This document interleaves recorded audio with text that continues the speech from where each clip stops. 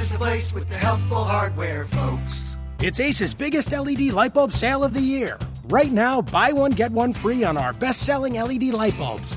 Our 4-pack of LED bulbs is $9.99, and our 2-pack of LED floodlights is only $12.99. Buy one, get one free. There's no limit on how much you can save, so stock up now. Hurry in. Buy one, get one free on long-lasting 10-year LED bulbs, now through Monday, only at your neighborhood Ace. See participating stores for details.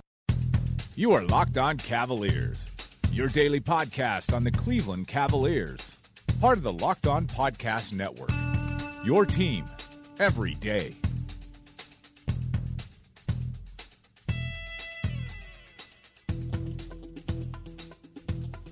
And we're back with another episode of the Locked On Cavs podcast. As always, I'm Chris Manning, your host from FearTheSword.com. If you are just hearing now, Kyrie Irving is now a member of the Boston Celtics. He has been traded for Isaiah Thomas, Jay Crowder, a first-round pick, and Ante Zizic, a Croatian 20-year-old who will be a rookie this season. We already have another pod up with Chris Barnwell from CBS talking about the deal. But joining me now to talk about it from another angle is Kevin Stankiewicz. He's the editor-in-chief now, because he's getting old in college, of The Lantern at Ohio State. Kevin, what's going on, buddy? How's it going, Chris? First day of class was today, so this is a good way to do some homework. Class is bad. That's my take. That's my take. Yeah. Class is bad. Kyrie Irving's gone, and I want to get into something for him of what he sort of represented. Like, I don't want to. There's time. There will be time to do like a proper goodbye for Kyrie. He will obviously now be in Cleveland on opening night, playing for another team, which is going to be like a crazy, weird thing. Considering these two teams are going to be rivals, like that's just a very interesting thing. Let me answer this. What do you think the Cavs fan reaction is going to be to him when he comes back? Oh, I mean, people are so irrational. What should it be? Also, this is tough because it'll probably be boos. I think it'll be. I think it's going to be like a mix. I would say I think there will be some. I would say put a percentage at perhaps like 70-30. Like, I think there will be a smattering of cheers, but I do think the boos will probably be the more thing that will kind of ring through. I think it should probably be not a roaring applause. I just think it should be like the golf clap equivalent of a basketball arena. I mean, think about all the joy that he brought last June. He hit the biggest shot in franchise history. And he was the guy after LeBron left. Like, those two things are inescapable in his resume. Yeah, I think that exactly. I mean, that's inexcusable. And so I think when you look at it, like, he deserves. Again, I don't think they should roar and give him like a 10-minute standing ovation or something like that. I mean, 25 years old, and it's not like he played 15 years here, but in the time that he obviously did some pretty remarkable things for the franchise. So I think there should be just an applause that kind of signifies the gratitude that fans had. I mean, from my perspective, like, I was down in Cleveland that night with my dad outside the queue. I mean, that joy will never go anywhere. That was one of the best nights of my life. So while it might sting that he wanted to leave behind, I mean, just thinking about that joy, he would certainly deserve my applause because of that alone. At least my opinion, that to me I'll never forget that shot and that night. So I don't think he deserves a boo for wanting out. There would be things where I would boo him for, but this is not one of them. Yeah, and there's a lot going on, just like in general right now. Like, this is just like a sort of a side conversation, but within the context of like what has happened like on this sports night. Kyrie gets traded to the Celtics and this is mostly all after 6 p.m. in the East. Kyrie gets traded, and like, so my Twitter feed is mostly that. There's a certain guy who spends a lot of time at golf clubs that is like currently speaking in Arizona. You have John Jones, the UFC champion, tests positive for steroids and is like probably going to be suspended after he comes back, like, and is this dominating athlete. And Felipe Coutinho, like, Barca asked for $138 million for, like, Coutinho from Liverpool. And, like, this Kyrie thing is, like, in the context of, like, a sports and just, like, another thing, but I have never, like, seen something, and this sort of makes sense because of, like, who he is as a player, be, like, so divisive. Like, when I was, like, scrolling through my feed and looking at Cavs fans I follow, talking to people that I know that are Cavs fans, DMing friends that are, I have a friend from college who's a Celtics fan, shouts to Nick Camiotti, and just, like, looking at Celtics people that I follow, like, it seems like both sides, like, think they got a really good deal out of this. And, like, for Kyrie, it's just, like, just a very interesting thing for him that, like, not only is he going to get a chance to play outside of LeBron, but he's playing for that franchise that is, like, this uber-storied franchise that has a history of winning. Gave up, like, a cult favorite player to get him. And is going to have to beat like, he's trying to beat LeBron in the East. Like, he's literally going to the one team in the East that could beat LeBron next year. And, like, this is just such, like, it's such a crazy thing that the Cavs and the Celtics did this deal. It is crazy to me in so many ways that, like, these two teams that are competing with each other literally made a deal that, like, you could argue made the Cavs better. Yeah, I think you're right. And, I mean, just, like, from Kyrie's perspective real quick, like, I mean, there was some reports like, oh, yeah, like, he wants to go to the Knicks or whatever. I mean, if you're him, there's not really a better situation. So I think he's perhaps really, ecstatic about this landing destination. Not that bad, and from just, like, a city standpoint, living there, and obviously you get this, like, the only one team that could potentially rival the Cavs next year immediately. He happened to land on them. Didn't have to go to New York and lose for a couple seasons before they did anything, so that's good for him. But yeah, it is a really weird year because I think, like you said, I mean, I've talked to a couple Celtics fans tonight already too, and they seem to be really, really happy with this. Think it makes them a contender in the East, and then Cavs fans are like, well, this is a really good deal, the best that we could do at this circumstance. So it's just interesting the way each side is approaching it and trying to put the most positive spin on it that they can. Ace is the place with the helpful hardware, folks. It's Ace's biggest LED light bulb sale of the year. Right now, buy one, get one free on our best-selling LED light bulbs. Our 4-pack of LED bulbs is $9.99, and our 2-pack of LED floodlights is only $12.99. Buy one, get one free. There's no limit on how much you can save, so stock up now. Hurry in. Buy one, get one free on long-lasting 10-year LED bulbs now through Monday, only at your neighborhood Ace. See participating stores for details.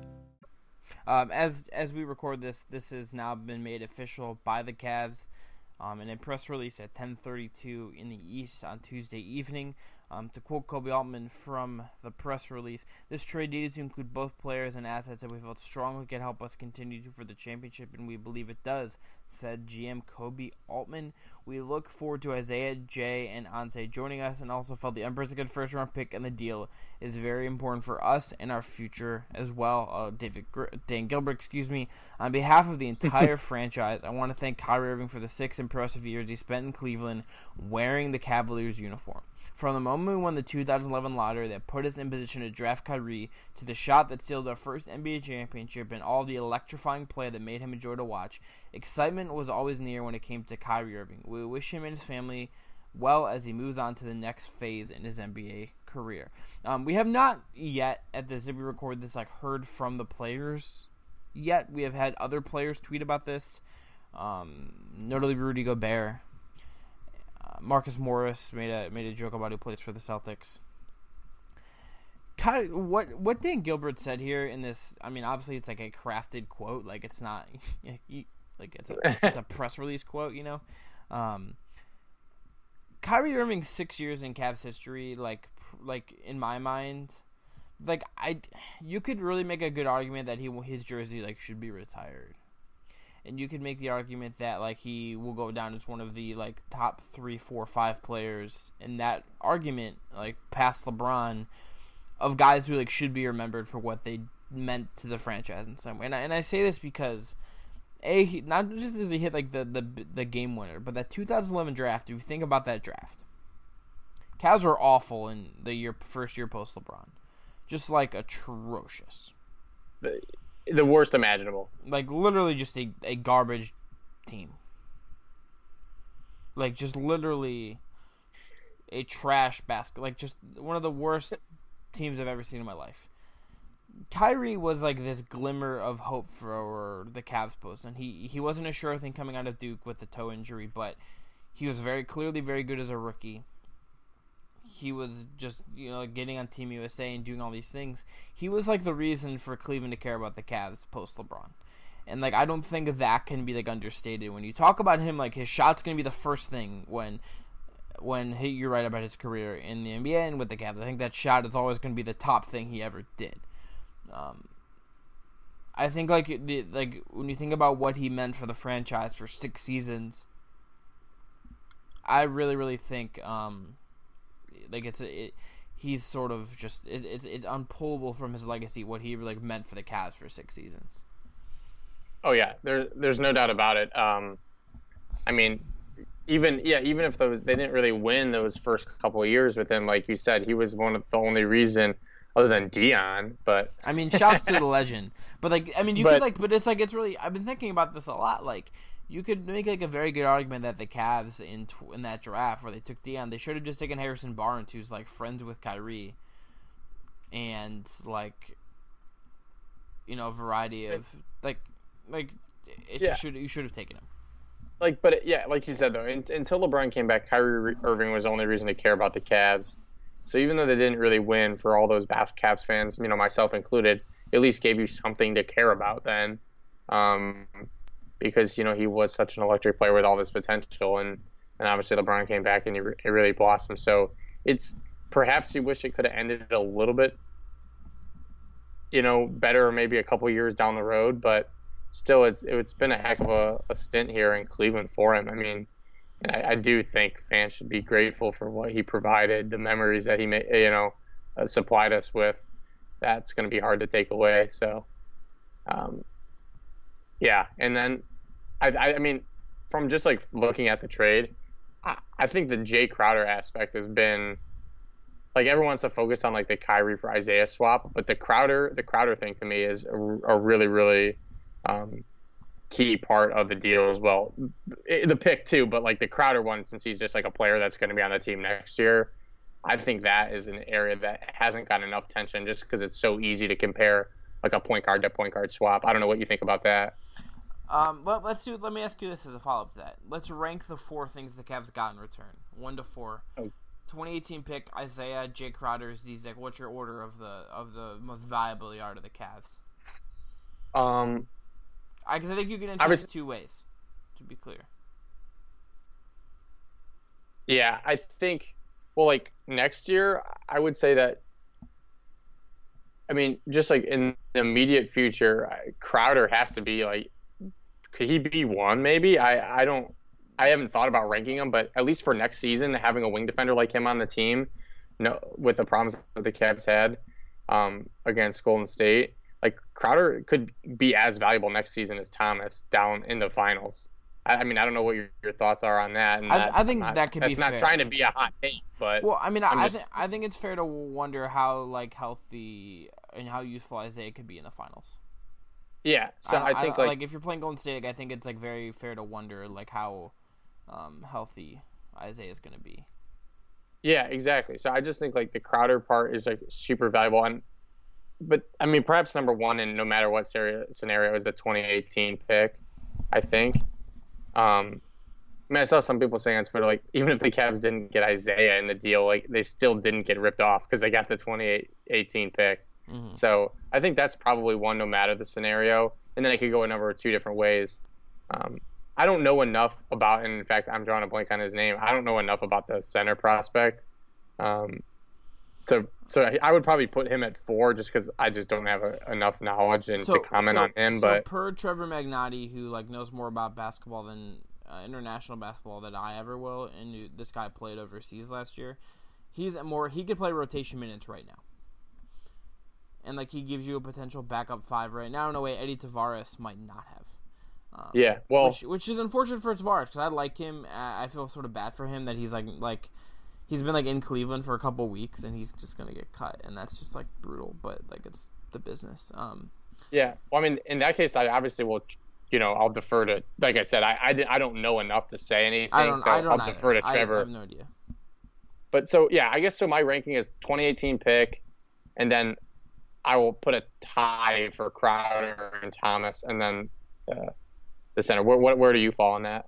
I would go 2018 pick Crowder, Thomas, and Zizic.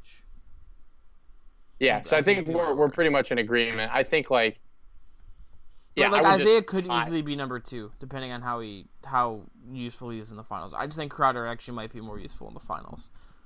Yeah, I agree with that, and that's why I said that. It's because like Thomas and Kyrie play the same position. Mm-hmm. That obviously was an area that people went, but Crowder, I mean, is just such a annoying little. He's like one of the guys that you kind of respect him when he's not on your team, but you find him a little bit annoying anyway.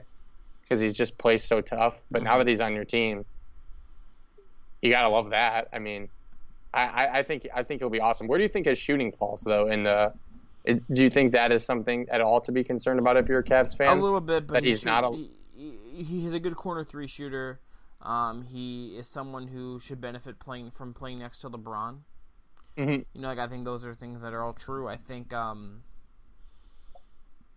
those are all like pretty fair to kind of see how he might fit in those different contexts. I think like he should be a little better because he will just have more open room, but he's not like a knockdown dead-eye shooter. Like I think that's a fair concern, but I think the Cavs have like, I mean, you lose something with Kyrie, but with Love and with JR, and if Korver as well. Like I think like they should have enough shooting to kind of make things work with him. Yeah, right. No, I agree with that. That's not something I'm too concerned about because it's just like his ability to play, perfect defend multiple positions. Perfect defensive fit for Kyrie Irving. Just absolutely incredible, I think. For Jay Crowder, not Kyrie Irving. I'm if you can't tell, I'm like very tired. Yeah, so that's the area that I really really like. I guess and another thing too that I think.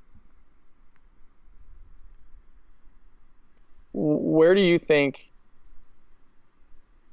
like, where are areas that Cavs fans might see similarities between Kyrie and Isaiah's games, and where are some of the areas where they're most different players, do you think? Isaiah's a little faster was going to be the thing. Like, he's going to be zippier. He could be a little more aggressive in some ways. I think you're going to see that. I think Kyrie is underrated as a off-ball shooter, and I think what Isaiah does there is somebody shot 40% on catch and shoot threes last year. Isaiah did. I think he might be a little different than Kyrie.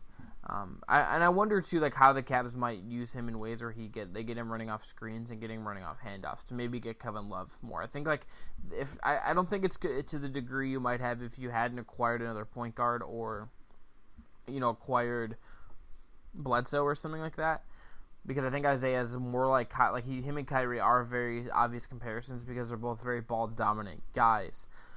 But I think Isaiah could open up the door for Kevin Love to do some different stuff on offense next year.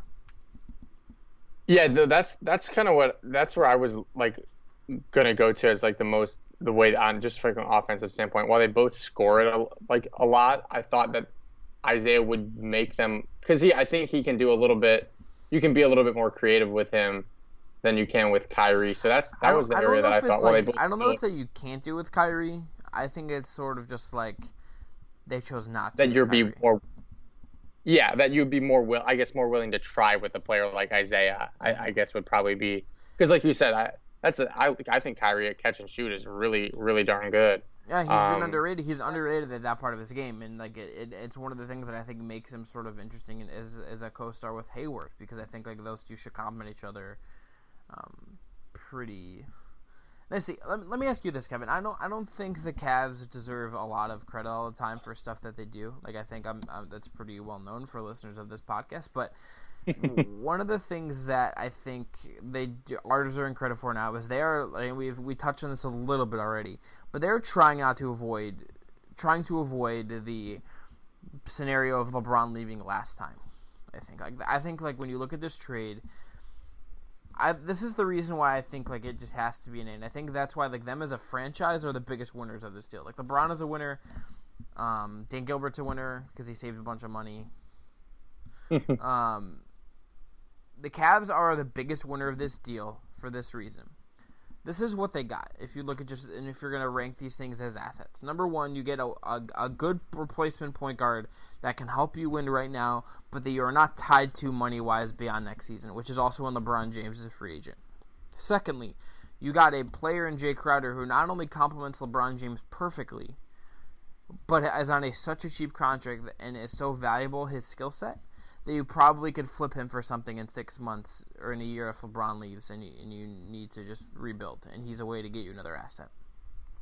And he's a 20-year-old center who's on a team-controlled contract, who is a first-round pick, who should be pretty good and probably may be able to play this year, based on what I've been told so far. So I think that is a win in itself, too.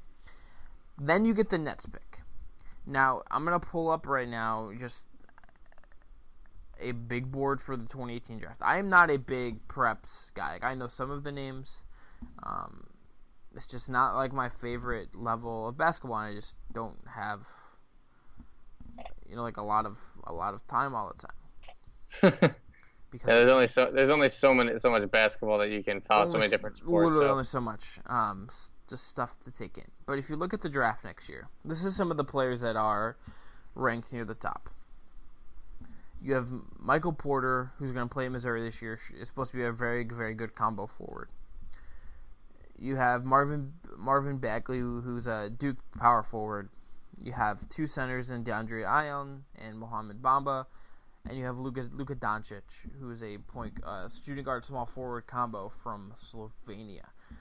All those five guys, I think, have different upsides and all could be really, really good. Some guys maybe could rise, like maybe you'll see someone else jump up. But next year, whether they get the number one pick from the Nets or whether they get different players, or they get in a position to use this to trade for someone to pair with LeBron next summer, like maybe Anthony Davis becomes available, and then the Pelicans will say, okay, we'll give you AD for that pick.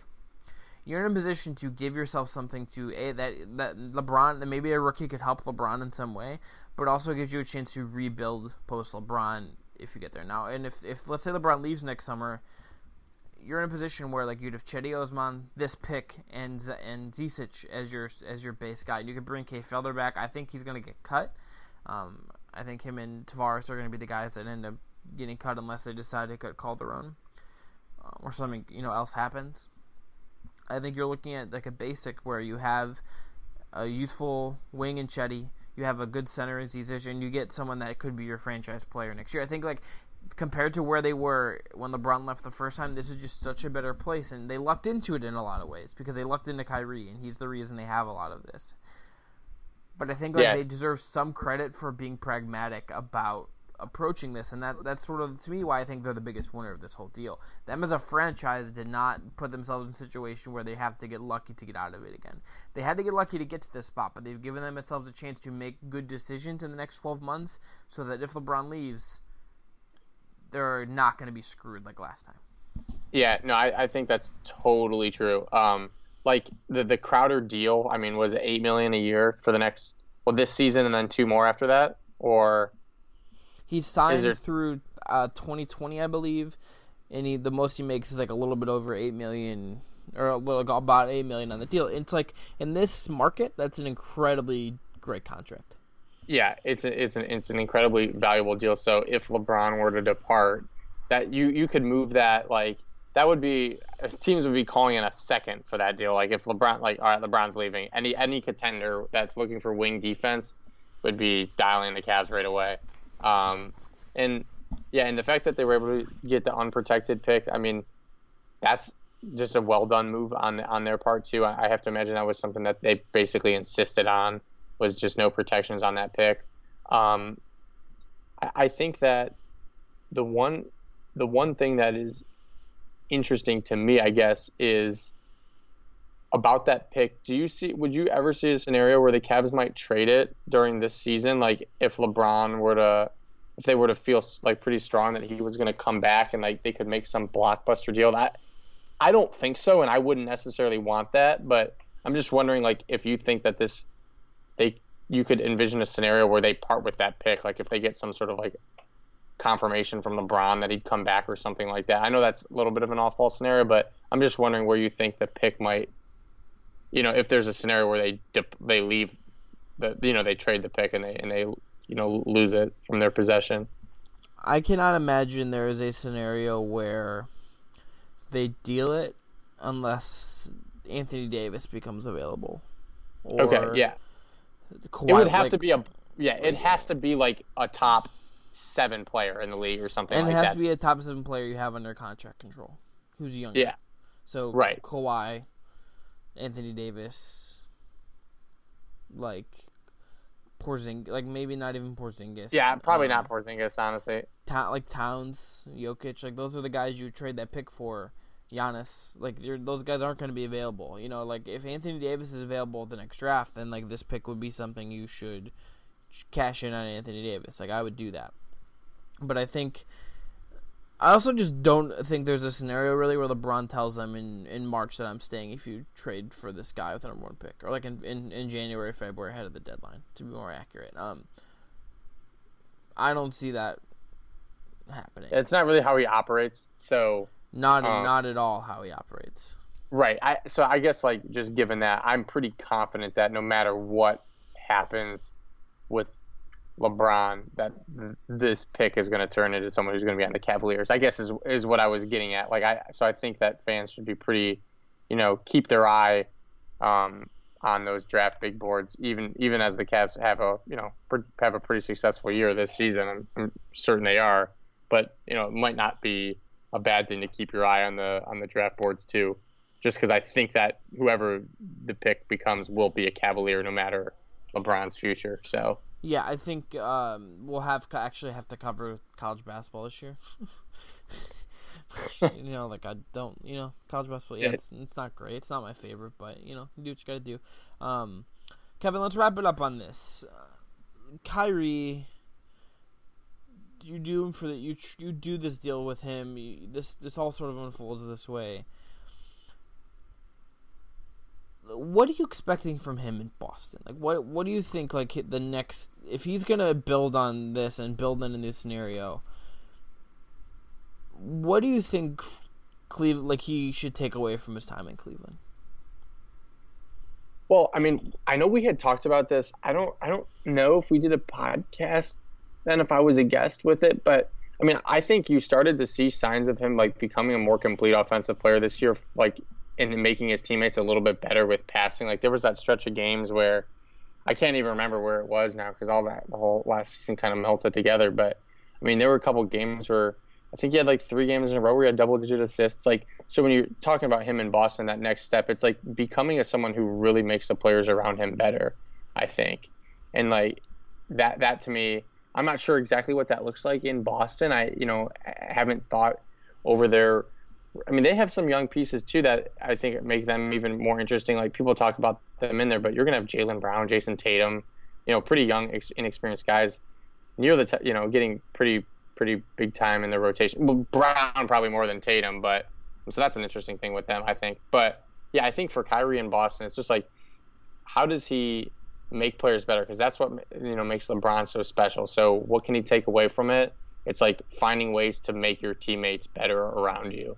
And I think it starts with him using his potent offensive and scoring capabilities to like set up teammates and drawing in defenders and being able to just become a better passer and hitting the open guy. That's what LeBron does so well. I don't think he'll ever miss someone who's wide open. Like he seems to always know when that guy is wide open and gets him the ball. So I think for Kyrie, that's got to be one part of his game that really he could probably take parts from Cleveland with him. Yeah, 100%. Agree. On the flip side of that, how do you think the Cavs fandom will embrace what they're getting here?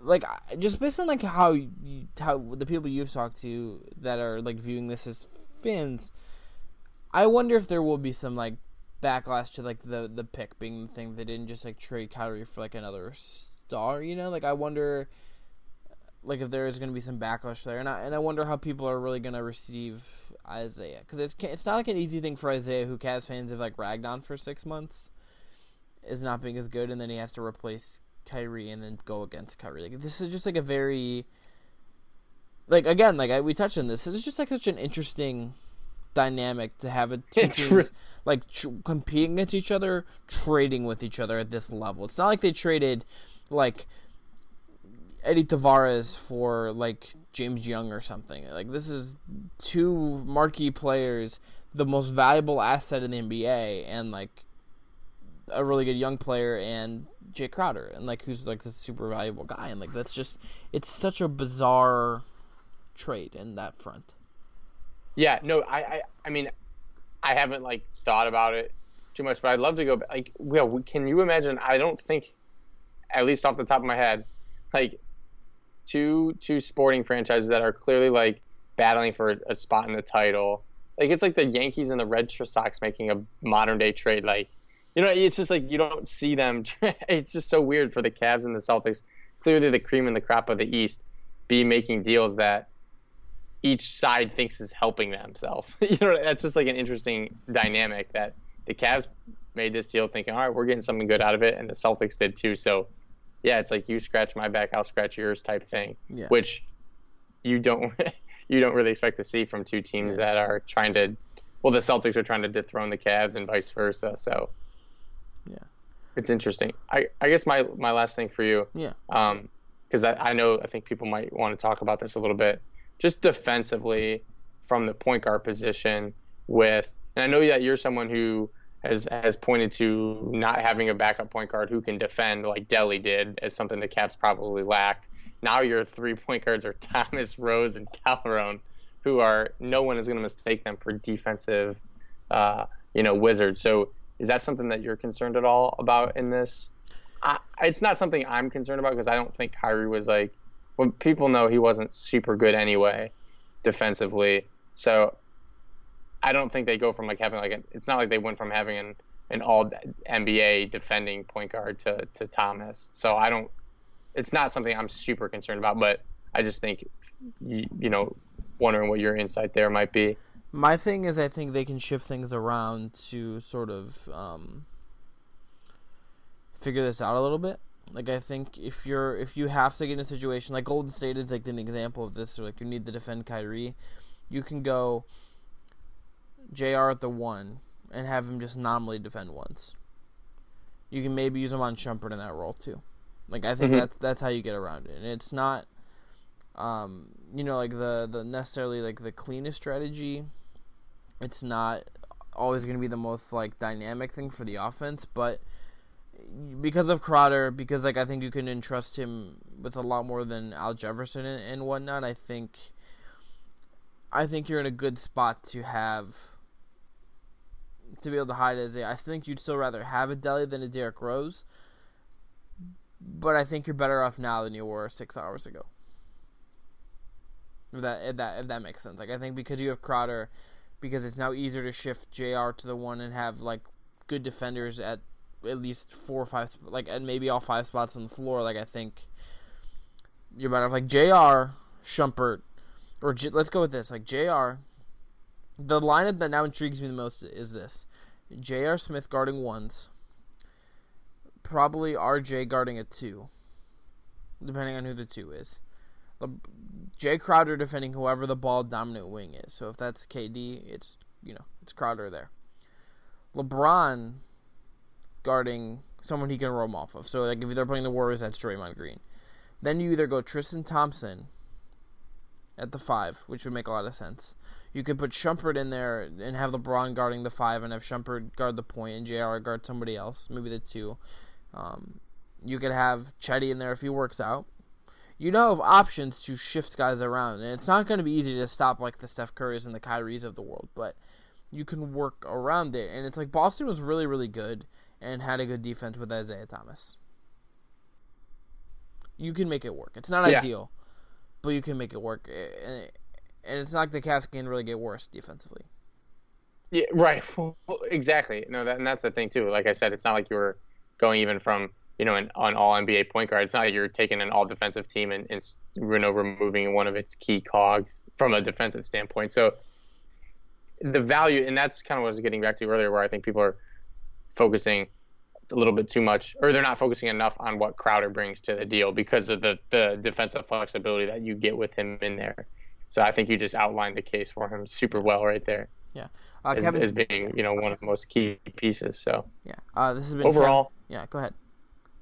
Well, I was going to say, just overall, I don't think it's the end of the world that everyone thought when the reports in July came out that Kyrie wanted. People were, fearing the worst, which, given Cleveland sports history, I don't blame them. Yeah. But this is not the worst. Yeah. The guest on this podcast has been Kevin Stegwitz, the editor-in-chief of The Lantern at Ohio State. Kevin, thanks so much for coming on, and we'll have to have you on again too once we get some more information on this. And we'll get into the summer. We'll talk about some books or something like that when we get into a deader part of the off season. Yeah. Well, thanks for having me, Chris. Yeah, always. We'll be back tomorrow with another episode. Check out the pod with Chris Barnwell. But the whole week of Kyrie stuff. Kyrie just means you get more podcasts from me, which I hope you like. But follow the pod on Twitter. Drop those mailbag questions into lockedoncavs@gmail.com. Into Locked On Cavs on Twitter or in /Cleveland Cavs, and we'll talk to you tomorrow.